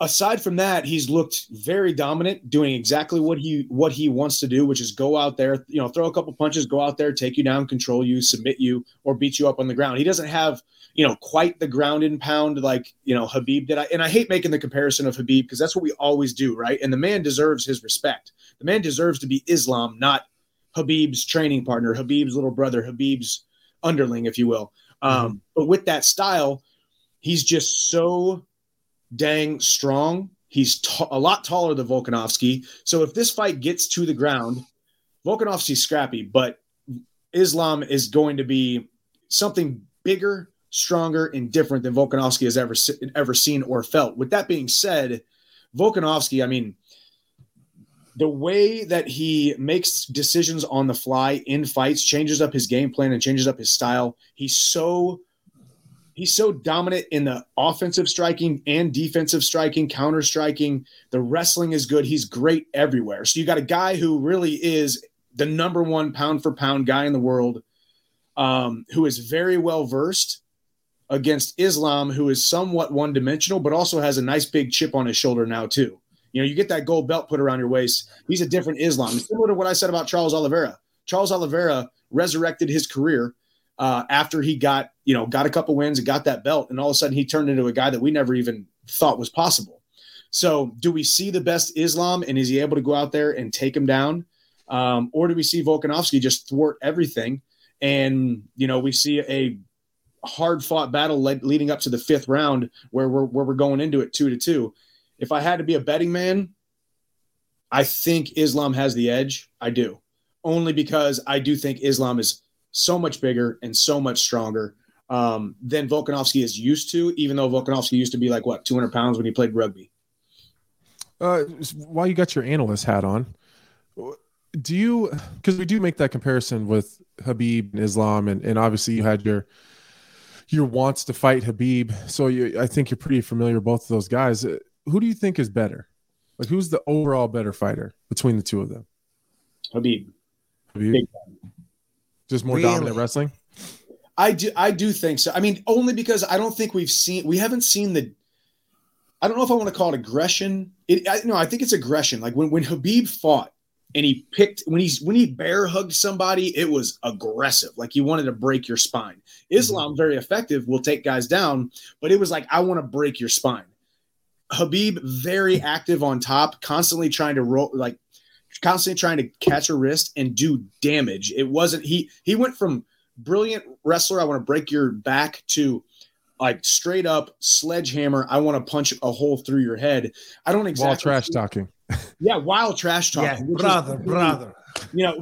Brother, like talking to Dana. I mean, that's stuff that we don't see. That is unheard of, right? So, so I don't say that, and I think there was a little bit of voice inflection there where it made it sound like Khabib was 10 times better. I don't think he's 10 times better than Islam, but in my book, Islam just hasn't proven that yet, because we got to see Khabib run through so many guys in such a dominant fashion that Islam just needs to, and I think Islam should be a little bit more aggressive on top and really, really look to be more dominant, more than, he's definitely not I wouldn't call him a wet blanket, but he has more of that style where I'm going to hold this guy and I'm not thinking about beating the tar out of him like Khabib used to. So let's talk about Islam then, because Khabib is retired, right? And anytime someone's retired, it's not fair to talk about them in a fighting sense. But let's just say outside of the octagon, Mike, right? You're walking through, I don't know, some university campus. You just walk into the wrestling room and there's Khabib. Islam. He's on the mat. He said, brother, you want to go for your rounds or whatever it is you guys do in wrestling? I'm joking. You versus Islam in a wrestling match. All-American, the pride of the USA against Makhachkala's finest, reigning from Dagestan. Who wins in a wrestling match? Mike, you're putting me in a bad spot here, because this is what always happens, because people are going to say, this guy just lost to Poirier. Quit talking about Islam. Quit saying that you would beat him in a wrestling match. This is what happens to us all. Every time Mike and I do the show, we get just blasted by media headlines and comments. We're the biggest pieces of shit out here. No, like, so we're bringing you in. I'm not in a position to talk about how badly I would beat Islam in a wrestling match, but if I was going to wrestle Islam, I do believe just they're two completely different styles. And I didn't wrestle a lot of international, quite frankly, but I think with the Russian Dagestani guys that I have wrestled in my gym, that I am not saying hold a candle to Islam. It's a different style, but in my opinion, good old fashioned American Division I wrestling works very well against it, as long as you're able to withstand that hand fighting, because they are very strong. And I imagine Islam is very strong in that hand fighting category, where those guys just feel different when they grab you. It's less slick and it's more, but I think I beat Islam in a wrestling match. Now that's going to be a headline, and then everybody's going to say, there goes Chandler again talking about beating Islam, when really we just want to fight Conor. Right? That's amazing. Man, what happens if the Conor fight doesn't come to fruition? Because I think this is what happens to a lot of guys, and it's not a you thing, it's a Conor thing. It's unfortunately for everyone in the division, whether that's 55 or 70, whoever Conor wants to fight is who's going to fight Conor. So if I'm Conor, to be 100% honest with you, Michael Chandler is the completely opposite direction of anywhere I want to go. And that's just me being honest. I think it's a stylistic thing, but he also likes big fights and likes to put himself in precarious situations, because I think that's what he needs to get up. So I think that could be like that could be a great thing for you. Can I just jump in there though? He does have chop the shit out of you. No. I'm just piggybacking on that and just say Conor is extremely confident though. Look at what he's achieved. So he'd probably, I hear what you're saying. A management perspective might be like, avoid that guy. For sure. But in his mind, because fighters need protecting from themselves, he might be like, no, give me that guy. Let's go. Big fight. He already fought me a couple of years ago, Chad Mendez, right? Just an overblown wrestler with an overhand right? Like a blown up wrestler. Sorry, Anthony. Anthony, you were saying. And I think that's a good point, Mike, that it's definitely like a coaching management kind of like, let's probably stay away from Michael Chandler. But I think Conor gets off on people telling him that he can't do something. So I'm really just trying to help out Mr. Chandler here by saying that I don't think he can do it. For sure. And here's, and it's funny thing too, right? It's, I do think, and people have said that, and trust me, I've had that thought where I'm like, yeah, I don't think I'm necessarily the easiest fight for Conor. There's some other fights out there. There's some big fights out there, guys who have, I love Tony, but Tony's got a name, and that's an easy fight for Conor. Like, yeah, exactly. If it's Michael Chandler or Tony Ferguson, the paycheck's the same. I know exactly where I'm going. You know what I mean? But I'm with you. I truly think that Conor doesn't make him feel that. If he's fighting Tony, it doesn't make him feel what he needs to feel. And I do think, and because I've said this to numerous people when they're like, he doesn't want to fight you, and I'm like, dude, because they said the same thing about because Conor. I guess the Khabib fight was a huge fight, but he should have never fought. He should have never wanted to fight Khabib. Like that's the toughest fight in the world. And it's a stylistic nightmare, but Conor likes the huge, bright lights. He has never shied away from competition, the brightest light in the competition. But on that, and I kind of want to get away from Conor because it's like we've been talking about him a lot this episode. Conor did pretty well against Khabib. Now, granted, it didn't go to a decision. Lots of people did, but he did pretty good. I mean, he got choked out, but those first couple of rounds, he was hard to take down in round one. To be fair, very hard, very hard. Yeah. And he showed up, and I think showed a lot of people that he was a force. I've got to give a balanced opinion because sometimes I rip on him a lot. You know what I mean? Because he does a lot of things that deserve ripping on. Anyway, away from that. Michael, we know you're an absolute savage inside the octagon. You're a tremendous wrestler. You're one of the most exciting fighters in the sport. You're articulate. You're intelligent. You're a wonderful family man. Love seeing all your stuff online. Tell me about Michael Chandler as a young man growing up in where do you come from again? He came from High Ridge, Missouri, man, a small town outside of St. Louis, Missouri. Man, I lower middle class outside of St. Louis. Father was a carpenter. Mom kind of helped with my grandpa's business. She kind of ran. She was like a secretary and then worked at his restaurants. I very much, was a small guy from a small town. I was taught to do small things. And I say that in succession because I was undersized. And I had people around me saying, don't go outside those county lines because you might fall flat on your face, and don't make a bunch of money because anybody who drives a car like that must be an a-hole, or anybody who gets to this level of fame or this level of, platform must have, nefarious dealings going on. Right. So I had to really battle that self-talk. I had to battle that self-image because, I mean, you guys have seen where I'm at now, right? It's like, this is a dream come true. If 18-year-old Michael would see where I'm at today, he would be absolutely blown away and probably feel extremely uncomfortable. So I've really had to will myself into being this, but wrestled in high school. Wrestled in high school, wasn't a state champion, wasn't recruited anywhere, walked on to the University of Missouri, Mizzou wrestling, ended up becoming an All-American there. I had my big brothers there, my adopted big brothers, Ben Askren and Tyron Woodley, because I didn't have big brothers. And they were the reason I got into mixed martial arts. I had my first fight in August of 2009, and somehow here I am still doing this thing. So you never had... Were you a fan of the sport at all? Because I think my story, I wasn't nearly as good of a wrestler as you, but I came from a small town with super humble beginnings, no future in anything. Like Omaha, Nebraska was an hour away, and it might as well have been another country. You know what I mean? Yeah. So did you ever watch MMA, or was it just Tyron and Ben Askren were just doing this cool thing and you're like, well, I'll try that? It's actually funny. So in college, I had my best friend and roommate, Raymond Jordan, ended up becoming an All-American, two-time All-American, actually, from New Bern, North Carolina. He didn't have a car. So he would walk down to Blockbuster and get the old Pride and UFC VHS tapes and play them at our house. And that was the first time I had ever seen a fight. And he was a huge fan, knew who Fedor was, knew who Nogueira was. It's like, hey, you got to watch this fight. I'm like, I mean, I like wrestling and hand-to-hand combat. For some reason, I don't really like mixed martial arts that much. And then I started watching it a little bit and I'm like, okay, this is kind of cool. But then you also saw, because to me back then, it was like, I don't know if these guys are making any money. Is that a real career, or is that, guys just fighting in Japan or whatnot?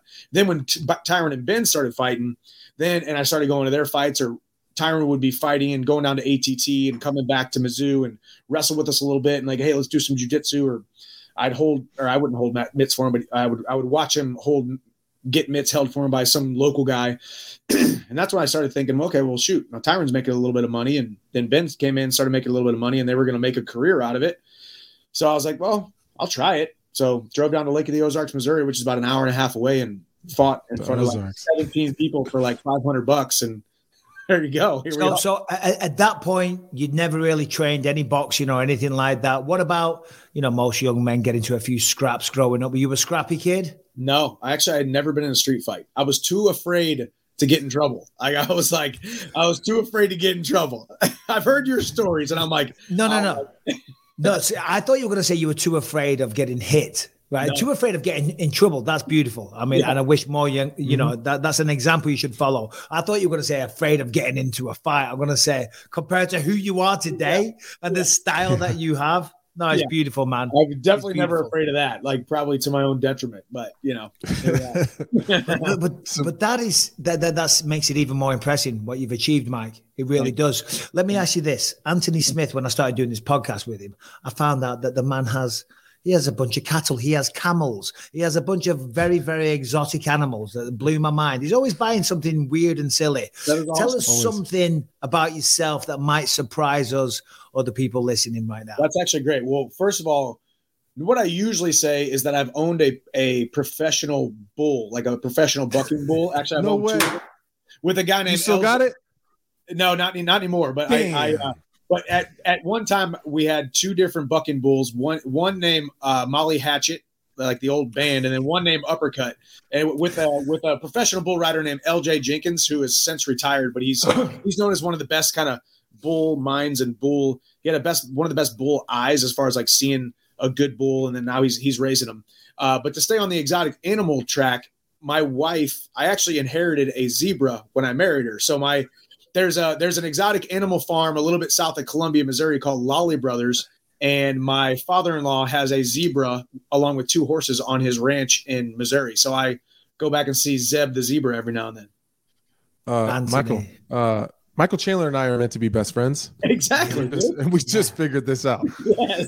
Did we just become best friends? Hold on. Michael Chandler, don't say anything. Anthony, did we just become best friends? What movie is that? Step Brothers. See, I got one. Okay. I got a little thing that we do on the show, Mike. He doesn't watch any movies. Oh, he's one of those guys. That's good. Yeah. I like those guys though too. I mean, like I like the guys who can really pull out the one-liners from the movies, but then I also like the guy where like, you seriously haven't seen that movie? Yeah. There's a place for me here, Mr. Business. I've got a life. I don't watch juvenile movies. But Anthony, how jealous are you that you don't have a zebra? I don't have a goddamn zebra. Okay. For the longest time, I wanted to go to Texas and get a tiger because my brother knows like 5 people that have tigers. I just can't get away with it here in Nebraska. I just can't because I'm not in Texas, but I could definitely have a zebra. I'm going to have to look into a zebra. Yeah, actually, so not far from you, Michael. Where are you at, Anthony? Are you still in Omaha? I'm in Omaha. You're still there. So I was just in Temecula. You know where Temecula is? Obviously? Oh, yeah, that's 30 minutes from where I am. Okay, so we just did this event this past weekend. Tim Kennedy was there. We did it's called Operation Black Site, where we teach people self-defense and small arms training and all that kind of stuff. But we brought the real Tarzan in. You know who that is from Instagram? The real Tarzan. He does all these animal things. Yeah. He's like a real ripped black guy. Yeah, Mike Holston, but he goes by the real Tarzan. We had camels, we had alpacas, we had ostriches. There's a 26-acre ranch in Temecula that they've now turned into kind of an exotic petting zoo farm as well. So what does that guy do? Because the only thing I ever see him do is hang out with super hot chicks, and he'll just be having like a Komodo dragon walking through his living room or something. Yeah. It's the craziest thing. Yeah, so he literally has become, one of the most influential, biggest platform, just animal lovers on the planet, right? And he does a lot of philanthropy and raising awareness for poaching and just all of the different animal causes, right? As well as, you know, some of the kind of save the earth, you know, the plastics and all that kind of stuff as well. Like just a solid dude who made his passion animals. And also I heard him explain it on a podcast where he's like, most people are afraid of snakes. That's like one of people's biggest fears. So my biggest love became snakes because I want to take away people's fear or dampen people's fear of snakes. He brought out like 2 20-foot reticulated pythons to a group of like 40 people. They were slithering around on the mats with us this past weekend. And it was like, he's made that mission. And obviously he brings sponsors on and that's how he makes his living. So I'm not exactly scared of snakes, but my son, he has a tarantula. He has a bearded dragon. You know, he loves animals. He wanted to get a snake, right? And I said, no. Because people that have snakes are weirdos, okay? When I grew up, anyone that had a pet snake in a tank was a weirdo. Where do you stand on this, Mike? Yeah, I mean, it's definitely not my cup of tea. I mean, it's definitely like, I mean, I barely wanted a dog like lately, mainly because I'm just busy as heck. But like, yeah, I'm not a big reptile guy. It was cool to hold the snake. I mean, we're talking like 15, 20 foot around my neck. And it was kind of cool for a second, but I don't know enough about it, nor do I have the time or the know-how to. It was cool for a moment, and that he brought out a Komodo dragon or something like that, but I wouldn't say they're weirdos. I would just say that their interests are a little bit weirder than mine. They're individuals. Our producer, Mike Harrington, I believe he put a tweet out. So Harrington, come and join the show, please, my friend. And a few questions from the fan base. What's up, Iron Mike? All those coming in, man. Tons of them. Yeah, there actually was a lot. Yeah, like hundreds and hundreds. So Harrington I'm assuming you've scoured them with a fine tooth comb to find the most intellectual questions, of course. Yes. I figured I would lob you up a softball to begin with. Better wrestling program, Mizzou or Penn State? Gosh, man. You're going to make him pick against his. Yeah, logically, Penn State is just freaking so dang good. But obviously, I'll bleed black and gold to the day I die. But Penn State is a better program, let's be honest, but Mizzou's on its way. All right. Hell yeah. Okay. Let's see here. Emilio wants to know, what's the biggest takeaway from having 2 boys now instead of 1? And what kind of advice would you give someone who's always trying to work out? Great question. So as far as the boys go, man, just the dad guilt that that they don't tell you about before you have kids. It adds a little bit to that, not to dampen the mood, but like, the guilt of like, have I done enough? Am I doing enough? Am I raising these boys right? But also bringing in the second also makes you very, very thankful for the first, because obviously he's not your only child anymore, but then he's going through the growing pains of, hey, do you even love me anymore? It seems like you got to take care of this little blob of cryingness all the time, right? So the jealousy stuff comes in. So you're just kind of dealing with these new little challenges, but having 2 gives you double the purpose and double the why. I love it. And then as far as somebody who works out all the time, show yourself the grace that you're not going to have great days every single day. Just making sure you do something, and the number on the scale isn't the most important thing as long as you're feeling the best you possibly can. All right. Hell yeah. One more, Harrington. Oh, one more? All right. I gotta do this then, just because we had, I don't know, roughly 40 of these come through. Michael, what do you think of Arman Tsarukyan's recent call out? What he said about you having the lowest fight IQ, and how do you think a matchup between the 2 of you would go? I didn't respond because I haven't even seen him fight. So not disrespecting or whatever. Shade thrown. Whoa. That's the most disrespectful thing I've ever heard. He was like, listen, I don't even know who the fuck he is. Well, that's not what I said. Who the fuck is that guy? I know he fought Gamrot. Like I haven't really seen Gamrot fight either. I appreciate the call out. That's exactly what I would do if I was him. But like, no thanks, man. So I haven't even. I'm over here talking about Connor and Tough. You think I'm worried about freaking Arman Tsarukyan with a silent T at the beginning of his name? Seriously, Tsarukyan with a T. Just Tsarukyan.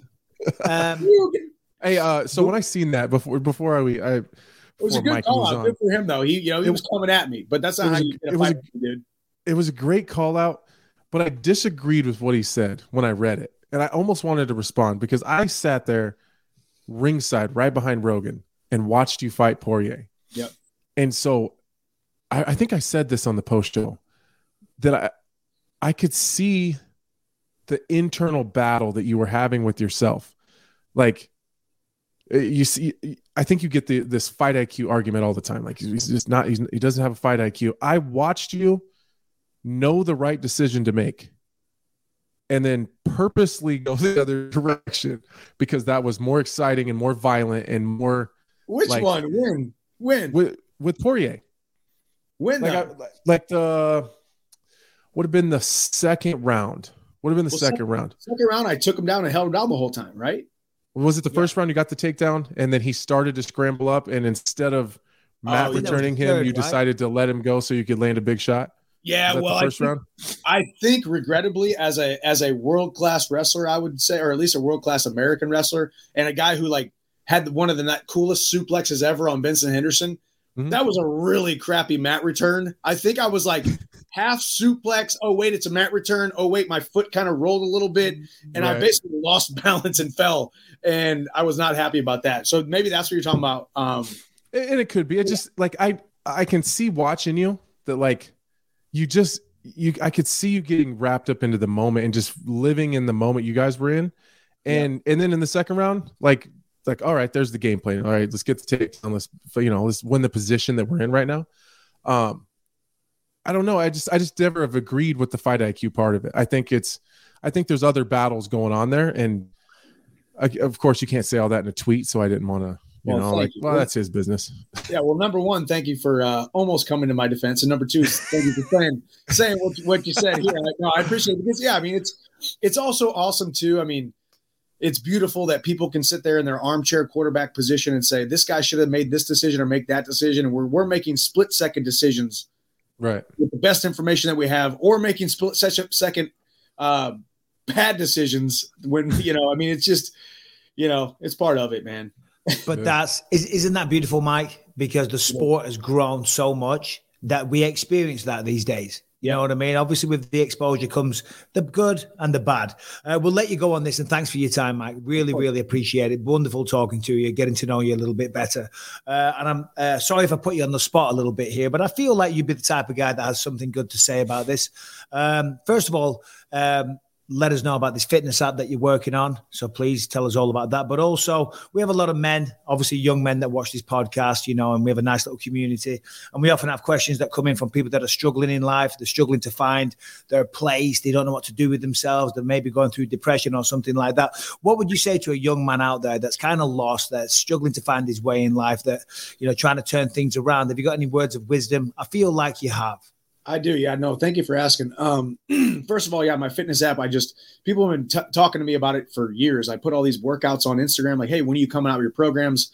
I finally did it, walkonfit.com, and we have an app, Walk On Fitness. But, and that will in turn also have a diet and a mindset component. I'm sitting here in my studio. I got my microphones here. Like I get on the mic and I want to bring value to people because I do think, anybody who's struggling with self-image or doubt or depression, I've dealt with all of these things. Imagine the cognitive dissonance of a guy who sits here and tells people that I want to be a world champion and be under the bright lights, which comes with the lights, the money, the fame, all the things that I say that I want. Yet I still have this little guy from the little town telling me, no, you shouldn't do that. That makes you a bad person. Who are you to go out there and do those things? And I've even had seasons of my life, guys, when I've been on top of the world, where I've been at my lowest point because the devil and the enemy is always coming to kill, steal, and destroy, especially when you are at your best and when you're at the top of the mountain. That's where when you're at your most vulnerable, because he knows right where your chinks in your armor are. And the best thing that you can do when you lose that clarity, when we talk about depression, we talk about lack of self-image, we talk about, I don't know what to do next. A lot of times it's a clarity problem. And breaking the trust to yourself day in and day out by not doing the things that you need to do or not checking enough things off of the list that you need to get done to make yourself successful is the easiest way to get yourself out of that slump. So a couple of practical things. I had a rough go after this fight because of the fight and then some other things that I'm kind of just going through, lack of clarity, right? whenever I started taking control of my day, waking up earlier than my family, waking up at 5:45, getting in my devotional, visualizing and getting in my journal and saying thank you every morning and thank you every night. And then I'm doing things like my cold plunges, doing things like making sure I'm working out, making sure I do these certain things that I can check off the list. Is journaling going to make me the best in the world, or waking up at 5:45? Is that really going to make a huge difference for me in my life? I don't know. For me, it has, but it's one thing that I can check off the box. I can check off the list that says, I can trust Michael Chandler. I can trust me to get this, this, and this done. Because as you guys have seen, the brightest lights, your greatest moment of opportunity, you have to be able to trust yourself. And if you can't trust yourself in the small things, you're never going to be able to trust yourself in the huge, the large, the exponential, under the brightest lights. So a lot of times it's depression and lack of self-image, or the pain or the self-deprecating thoughts because of lack of clarity. So give yourself permission to check off the boxes every single day by practical little things that you can do to gain trust in yourself and watch it compound itself. Because if you want to be trusted in the big things, you have to first be trusted in the small things. Wow. Love that. Very well said. Love it. I mean, as you say there, it's all about routine and discipline to a certain degree. It really is. I think that's a beautiful place to end, Mike. Thank you very much on behalf of myself, Anthony, all the believers. Anthony can speak for himself. He's like, shut up, Bisping. I can say thank you. Mike, can't wait to see you back in the octagon doing what you do. I believe you and Anthony are teaming up on the post-fight or the pre-fight show soon. Yeah, are you there on the 9th, the February 9th? Yeah, in Bristol. Nice. Yeah, I'll be up there too. Yeah, I'll be there. Yeah, we should. We'll talk about zebras and stuff. Perfect. Zebras. My zebra. Yeah, perfect. I can't wait. Amazing. Well, you're the man, Thanks Mike. so much, Take care, buddy. Thanks again for joining us. And we'll see you soon. I appreciate you guys. Thank you. Take care, brother. All right, guys, let's hear from BetterHelp really quick. Look, listen, never has mental health had a bigger focus on it right now, but there's still a lot of people out there that are troubled, that are held back in life, that are struggling with anxiety, temper issues, addiction, whatever it is. Most of the time, if you're honest with yourself, we've all got something that we need to address, and talking to somebody, certainly a licensed professional, that's going to help big time. And that's what BetterHelp offers. It is not a crisis line. It's not self-help. It is professional counseling done securely online. Okay. And the online is the convenient part, right? You just sign up to betterhelp.com/believe. You are matched with a licensed professional therapist. If you don't like that person, if you're not vibing, you can easily switch out. You can schedule weekly videos or phone sessions. So it's very convenient. There's financial aid available. Over 1 million people have taken charge of their mental health by using BetterHelp. So please, if there is something bothering you, then let's get it handled. Let's get it dealt with and do it in a cheap, affordable, and very, very convenient way. As I say, mental health has got a big focus on it right now, but still, sadly, there's still a lot of people suffering, a lot of people that are, spiraling into decline or depression and just not feeling very good about themselves or beating themselves up or tossing and turning at night and riddled with anxiety. Speak to somebody. It makes everything so much better, and certainly when they are a professional. So please do yourself a favor. Anthony Smith, you heard about it. He speaks to a therapist every week. I want to speak to a therapist, so I'll probably do this as well. So sign up to betterhelp.com/believe. You'll get 10% off your first month. So as I say, nice little discount. And there is financial aid available if you qualify. So betterhelp.com/believe. That is to get 10% off your first month, and good luck. And there he is, Michael Chandler. I mean, I say this every time because I'm appreciative of all the guests that we have, but might have been the greatest guest we ever had in the history of Believe You Me. He was pretty good, man. He checks all the boxes. It's crazy exciting. He's a fantastic fighter. He said all the right things, and you can tell it's real. Like he's not just hitting sound bites. You know what I mean? And his Wi-Fi connection is solid, unlike yours. It's definitely better than mine. Apparently, it was good the whole show. I don't know what's going on. You did great. It's just falling apart. I was going to say someone's career, but that would have been mean. And then there he's gone, and now he's back. Guys, Chandler, thank you very much. And you know what? He's making the debut on the desk. Yeah.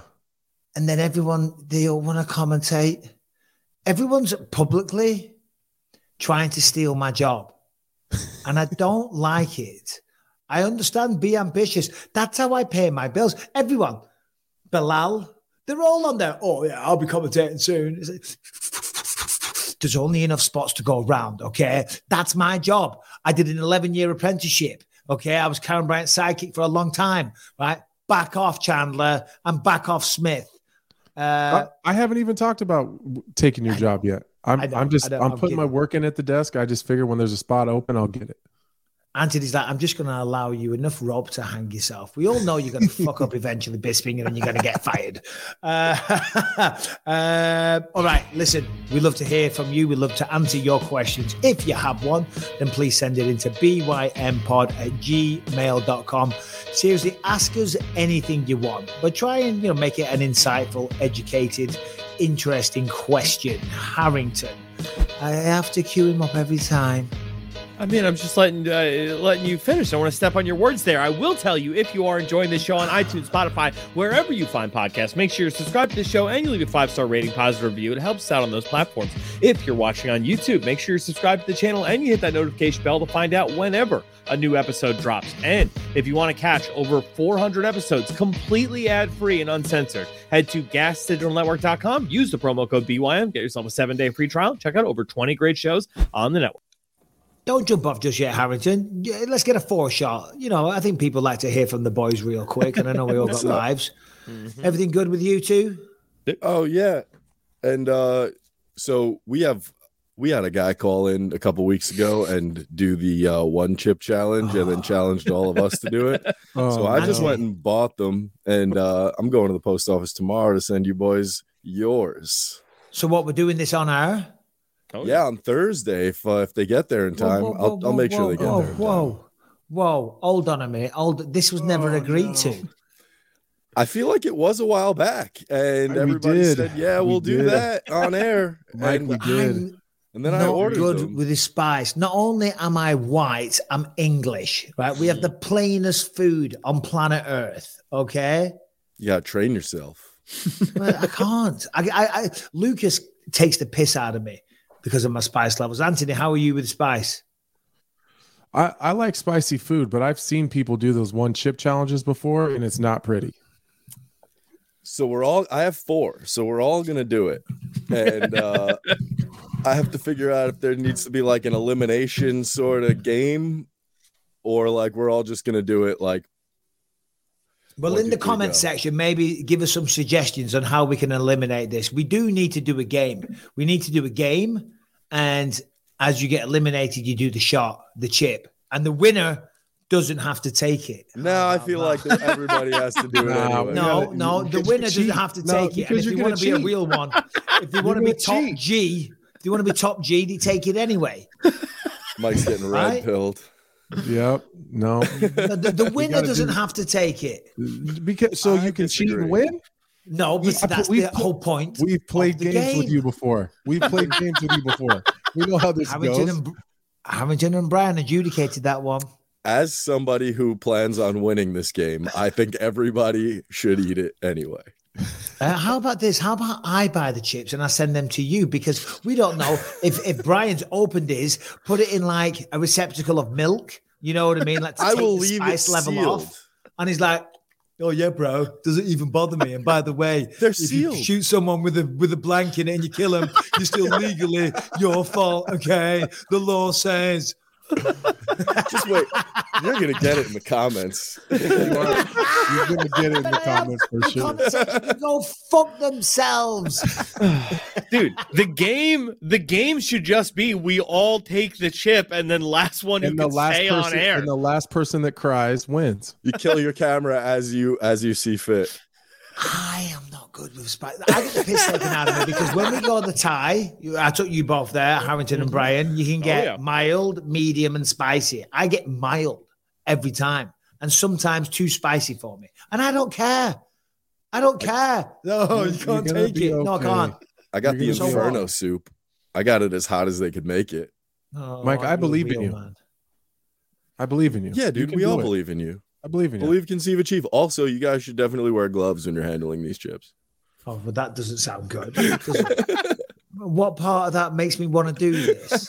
Well, no one wants to do this. You don't want to touch your face. You need to do it for the believers. Hold them up and give us a bit of a deets on the chip. What's it say on? Does it? Don't read it to him. Don't read it to him. He won't take don't read it. Read it. We want to know. We're getting the believers hyped up for Thursday. It says if you're a retired UFC fighter, you shouldn't take it. I don't think that's what it says. Whoop all it says it's Reaper pepper and Scorpion pepper, and all the real information is on the back. But I'm leaving it sealed. So all right, you know what? I gotta open it anyway to send you to you. Yeah. So let me pull the nutrition information out real quick. Super nutritious. Guys, I'm on a keto diet right now. If he's on keto, I'm out. It's got nothing to do with the spice, see. But if it ain't keto, there's just blue corn, sunflower, or safflower oil, Carolina Reaper pepper, Scorpion chili pepper, salt. Not that big of a deal. A little bit of salt. That's all keto.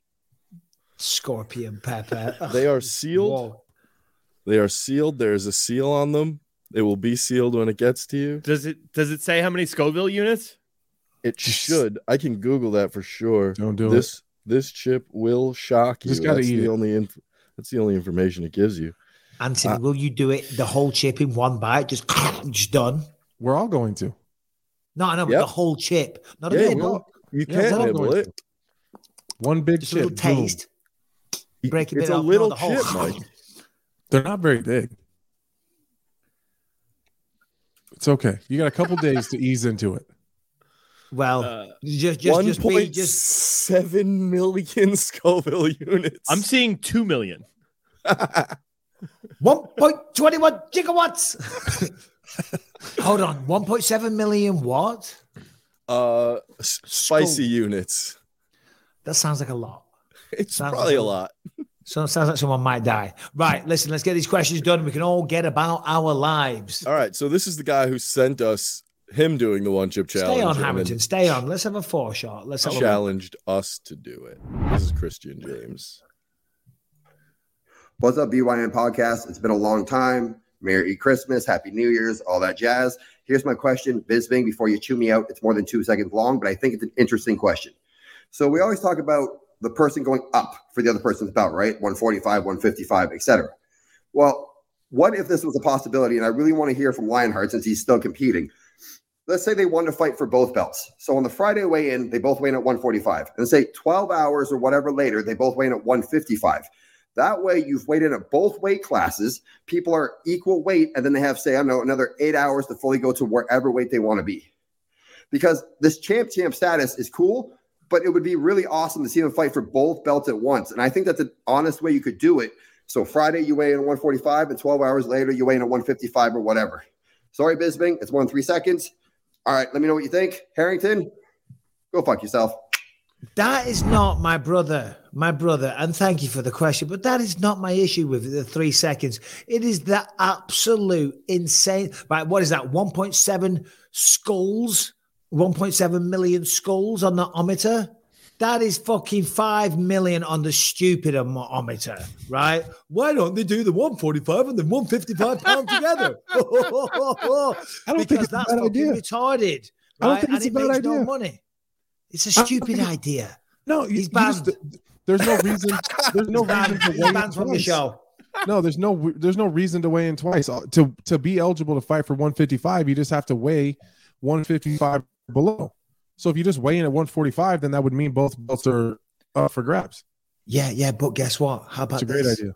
It's a great idea. You do one at 145, you do 1 million pay-per-view buys. That's $84 million.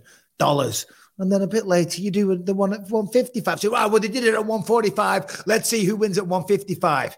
And essentially, that's a rematch with a different belt on the line, and they make more money. Capitalism, baby. Capitalism. Yeah. Money makes the goddamn world go around. I know. America. Why don't we just put them all on one night? Every single weight class, the belts will be on the line. We'll have no more pay-per-views for the rest of the year, but we'll do slightly above average on that one. Stupid. Banned.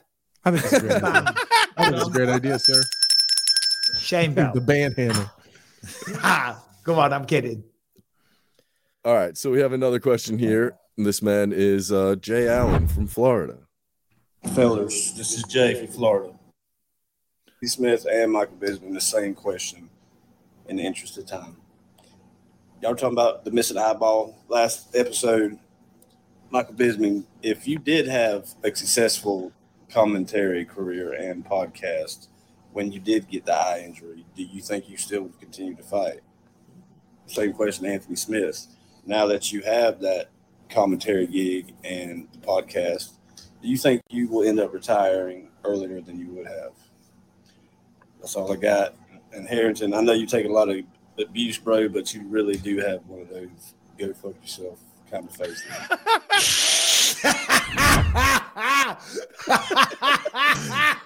I like how he started it with, man, you do take a lot of abuse. And I expected it to be like, you're an all right guy. But this is like, no, but really go fuck yourself. Yeah. Go on, Anthony. I'll let you go first, bud. I think that's fair to say. I think a lot of people in the sport don't have a secondary career ready to go and don't either don't have the ability or don't make the money that it takes to go on and live the rest of your life. So, I think it's fair to say that I will not overstay my welcome in the sport. I'm not going to be fighting when I'm past my expiration date. I'm not going to be the stepping stone for every newcomer that ever comes. I'm not going to be Shogun. Like if I'm Glover's age and I'm still fighting for titles, I'll keep going. But I'm not going to. Again, love Tony, love Shogun, love a lot of those guys, but that's not going to be me. Absolutely. And nor should it be, and you should never aspire to that. But to the guy's question there, I mean, yeah, it's great, commentary, whatever, analyst work, podcasts, all the rest of it. That's great, and it's even while you're fighting, it's a nice secondary income. You make a bit of money, all the rest of it, and it's something to do with your spare time.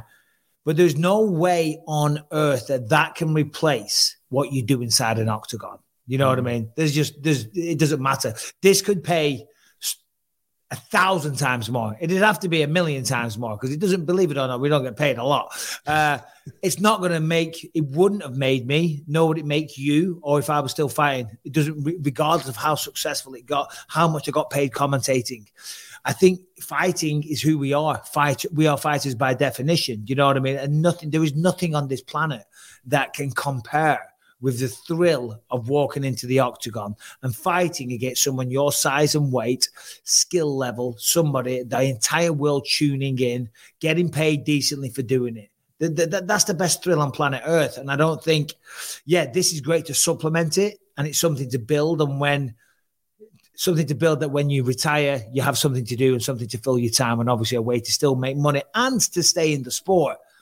But regardless of the situation, I would have still continued fighting until the time was right to walk away. 100% agree.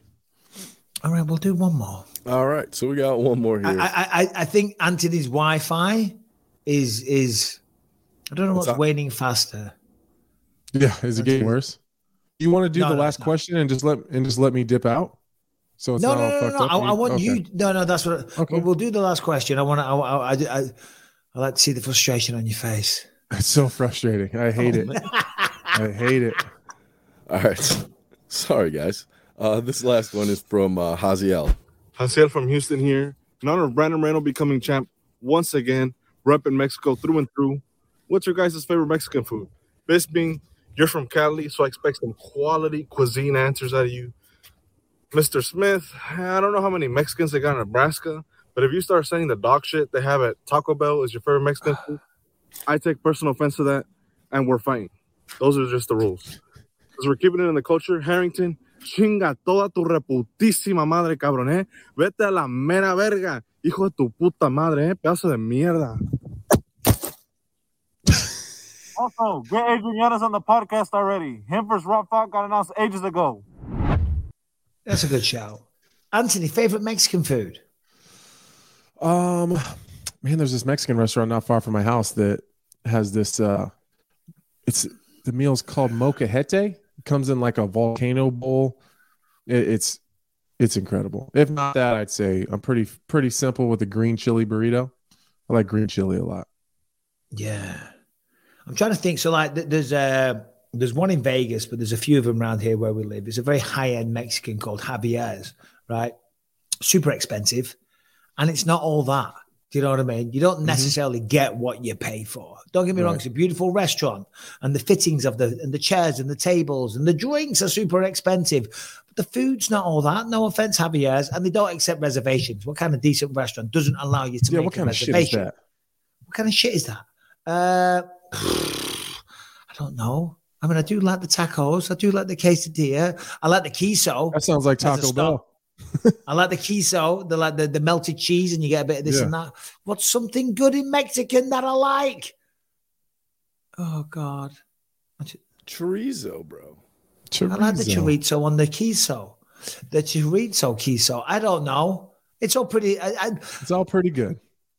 It's decent. It's all right. I'll be honest. I don't get excited by the beans and the rice.